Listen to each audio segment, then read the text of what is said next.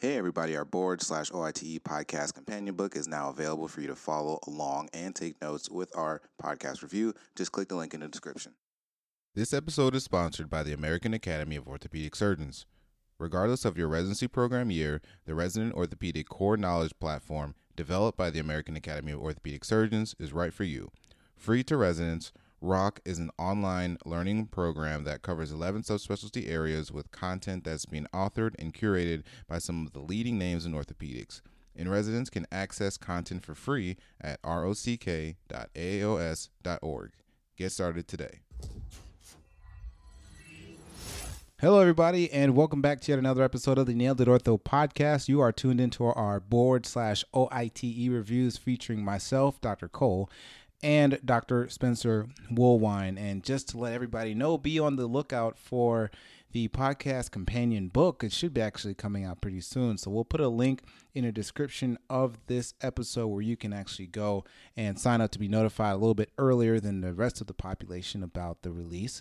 And those of you that signed up earlier previously for the ebook got a nice surprise. And we first let it out for 99 cents for everybody that had signed up on the email before it's the normal price. So that being said, you should sign up on your email. Put your name on there. It takes 30 seconds. But without further ado, let's go ahead and continue and talk some more adult reconstruction. You are now listening to Nailed It, the Orthopedic Surgery Podcast, featuring Doctors Jay Fitz and Wendell Cole.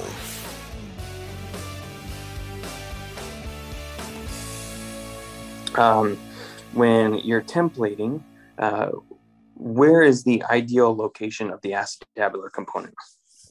Yeah, and I mean that was a good point that you just made with the hips and the spine. I think that's why, and at least I know some of our teams will use like dual mobility cups in patients that have like bad back motion or lumbopelvic motion. They may use those types of implants. So we'll get to implants a little bit later on. But so when templating, the ideal location for the acetabular cup is going to be in the center of the hip. Immediately, you would like it right at the ilioischial line, which we talked about way back when we talked about trauma. And then inferiorly, you want the inferior border to be at the teardrop. So when you see an X-ray up there, status pulse to total hip arthroplasty, instead of just saying, "Oh, it looks good," you could say, "Oh, I like the position of the cup. And the cup looks like it's in the center of the hip. It looks like it's sufficiently medialized to the ilioischial line, and inferiorly, it's right at the border of the teardrop." So I really like the position of the cup. That makes you sound a little bit more, like a little bit more of what's going on, and saying, "Oh, it looks good," when it really doesn't. And so when templating, what is the ideal location for the femoral stem when we're looking at the templating for these total hips? So the stem center should line up with the tip of the greater trochanter, and the canal should be filled with the stem, meaning, or the obviously this is very basic because we're not talking about metaphyseal versus diaphyseal fit stem here, but for a standard routine total hip where you're doing a press fit metaphyseal stem, the entire proximal portion should be filled by the stem, and the center of the stem distally should be pointing down the middle of the canal. You may have seen this in residency where the tip of the stem points to lateral, and what that means is that the hip stem is in varus, and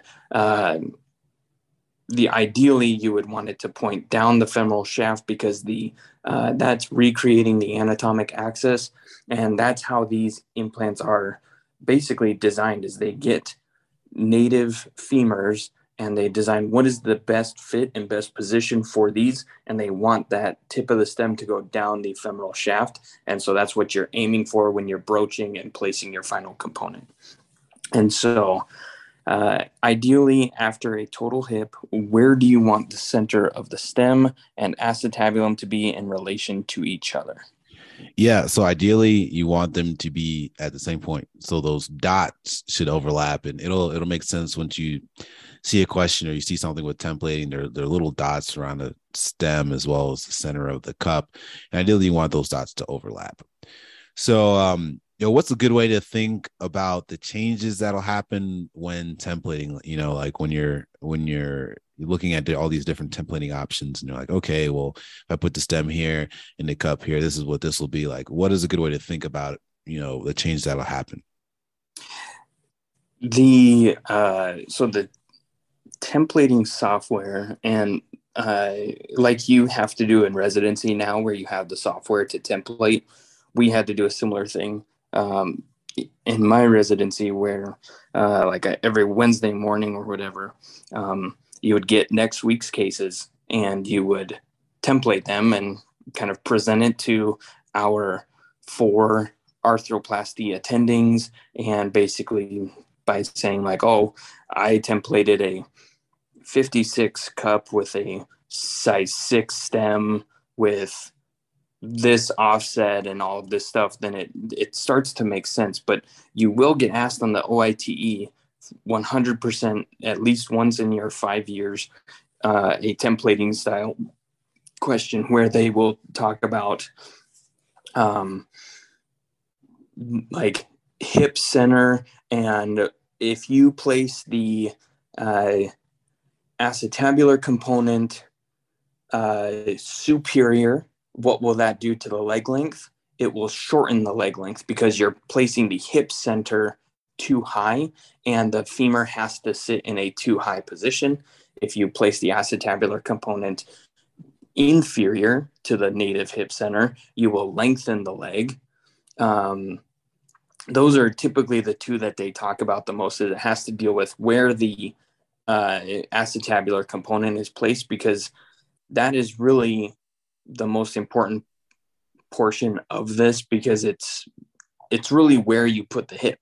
That the acetabular component is where the hip is going to be, where the hip center is going to be, and the stability of the hip is really generated through the acetabular component rather than the femoral component. And so they typically don't ask femoral component questions because it is much more variable and easier to fix than an acetabular issue. So if you like I said before, if you place the acetabulum too low, you lengthen the leg. If you place the acetabulum too high, you shorten the leg. If you place the acetabulum more medial, well, we're going to go back to that. They may show, here's a templated total hip with a acetabular component that is medial to the native hip.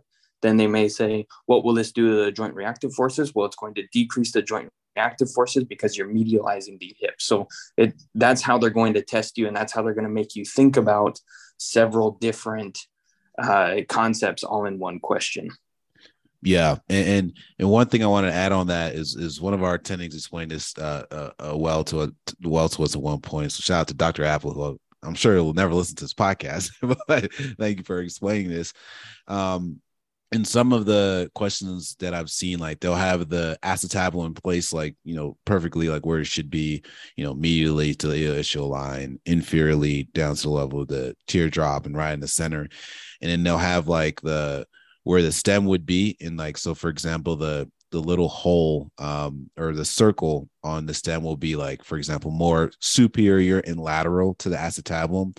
And he was saying a good way to think about it is that if you reduce the femur to the acetabulum, you make those lines overlap, that's what's going to happen. So if initially the stem, they have it more like the little dot at the tip of the stem is more superiorly and medially, when you reduce it, you're going to have to bring the stem when you reduce the femur to the acetabulum, you bring the whole femur down and medially, so you will lengthen the hip and lose a little bit of offset. So you'll lengthen it by bringing the whole femur down, and you'll lose a little offset because you're bringing the whole femur immediately to allow those two circles to overlap.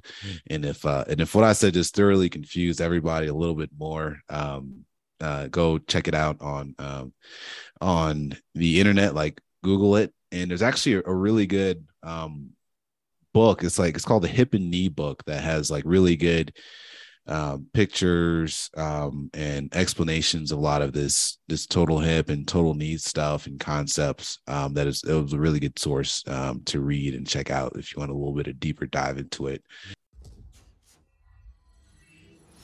This episode is sponsored by the American Academy of Orthopedic Surgeons. Are you an orthopedic resident? Then you need to know about ROCK. It's a new resident orthopedic core knowledge program developed by the American Academy of Orthopedic Surgeons. Created for U.S. residency programs and free to residents, ROCK covers 11 subspecialties and is filled with in-depth, comprehensive content and quizzes that have been authored and vetted by some of the leading experts in orthopedics. This all-in-one curriculum will give you the foundation and knowledge you need to become a successful, board-certified orthopedic surgeon. And remember, access to ROCK content is free to residents. Get started at rock.aaos.org.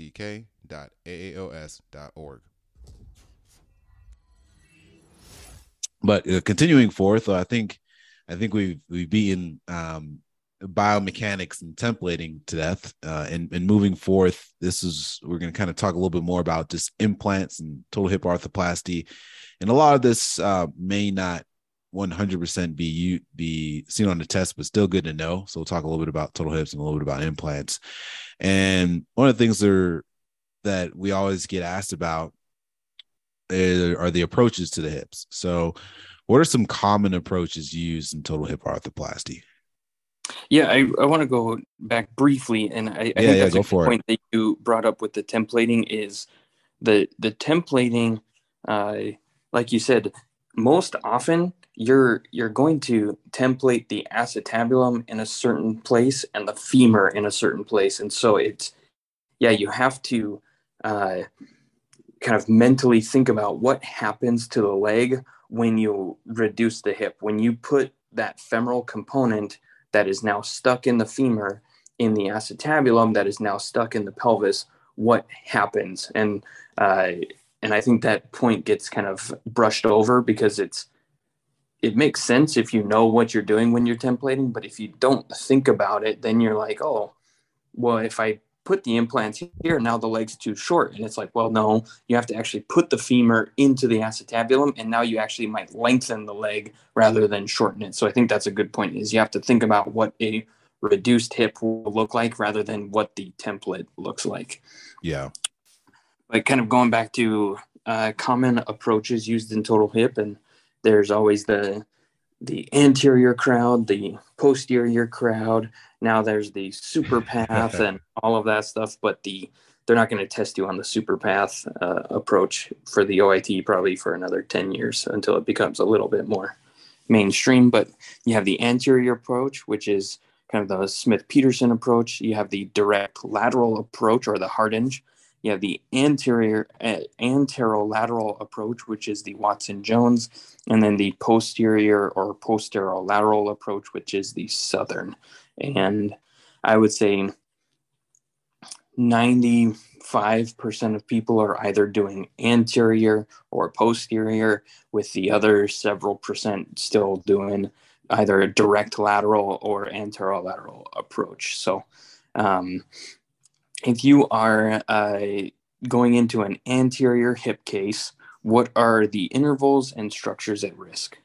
Yeah, so anterior approach, superficially, you're working between the sartorius and the TFL, the tensor fasciae lata. Those are supplied by different nerves. You should know sartorius is going to be the femoral nerve, and the tensor fasciae lata will be the superior gluteal nerve. So I think I've seen that question asked before. So that's going to be the superficial interval. Once everybody does it a little differently, but you will incise the fascia over the sartorius, retract that posteriorly, and you may incise the fascia that's over the overlying the rectus. So deep interval is going to be between the rectus and the gluteus medius. And when you start to inside the floor of the sheath or the floor of the fascia of the rectus, you'll run into these branches of the lateral circumflex artery. So the ascending branch of the lateral circumflex artery is going to be at risk at this point. And I forgot to mention a little bit earlier, in our superficial dissection, when you make that skin incision, the lateral femoral cutaneous nerve pierces to the fascia right around the sartorius area. So that's something else that could be injured. Some of the pros for the anterior approach, and I swear you can read like 10 different studies and see 10 different things, but some of the pros and different things is that, you can have an earlier recovery because you're working through an internervous plane, the femoral nerve of the sartorius and the superior gluteal nerve of the tensor fasciolata. And then the cons is that you may have limited acetabular exposure, and some say limited femoral exposure as well. But then I talked to our anterior hip guys, and they're like, the acetabular exposure is great, and so is the femoral exposure. So, I think everybody has their preference. What is the interval for the anterior lateral Watson-Jones approach? So we actually use this approach a bit in residency with one of the attendings, and then we had several guys come in the later years of my residency that were more posterior only, and then one who was anterior only, and now we have kind of a mix. And so the anterolateral, for me personally, it's a strange approach, but it is what it is. Basically, you're going between TFL and gluteus medius, so you are more lateral than the direct anterior, but you still access the hip anterior. So the theoretical benefit is that you don't disrupt any posterior structures, and you have a more native posterior stability. The downside to it is you do have to release some of the abductors to gain access to the hip. And when you release some of the abductors off and you do an anterior capsulotomy, these patients tend to have a little bit more of a Trendelenburg style gait. You also run the risk of denervating the tensor fasciolata if you retract it too much and you place tension on the superior gluteal nerve that passes into it, kind of at the superior portion of this approach. So there are some risks associated with it. And so what about the direct lateral hard hinge approach? Yes, this is exactly what it sounds like. You're going directly lateral, so you're splitting the gluteus medius as well as vastus lateralis to gain access down to the capsule and then the hip joint.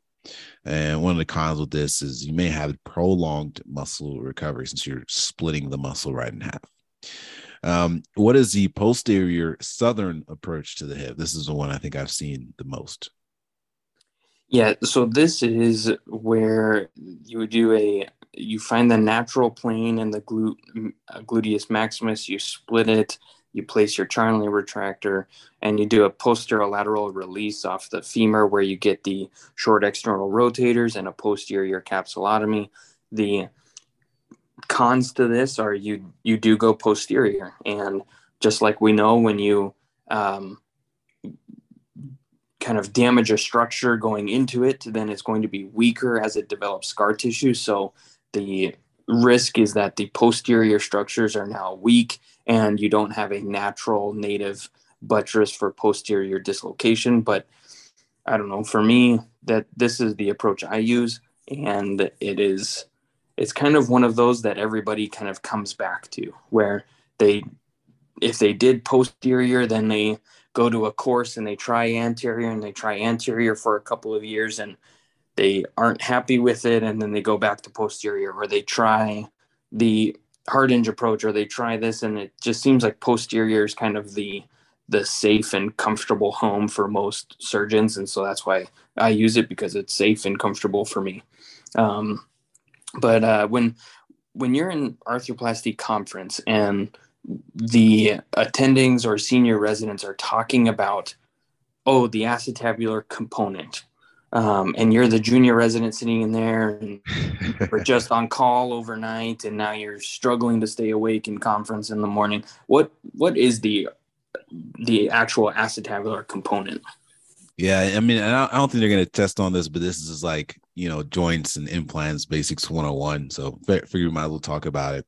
With the acetabular component, just like you said, you're going to have typically you have a metal shell, which is going to be smooth on the inside and then possibly porous coated on the outside. And then you have a liner that sits inside of that metal shell. And that liner can be made up of different materials. It can be made up of polyethylene. Sometimes it can be a metal or ceramic as well. And so this is just for a press fit design. So this is a cementless press fit design. You have a metal shell, which again, smooth on the inside, porous coated on the outside. And then you have a liner that goes inside of that shell, which can be made of different substances like polyethylene, or sometimes it's a metal or ceramic.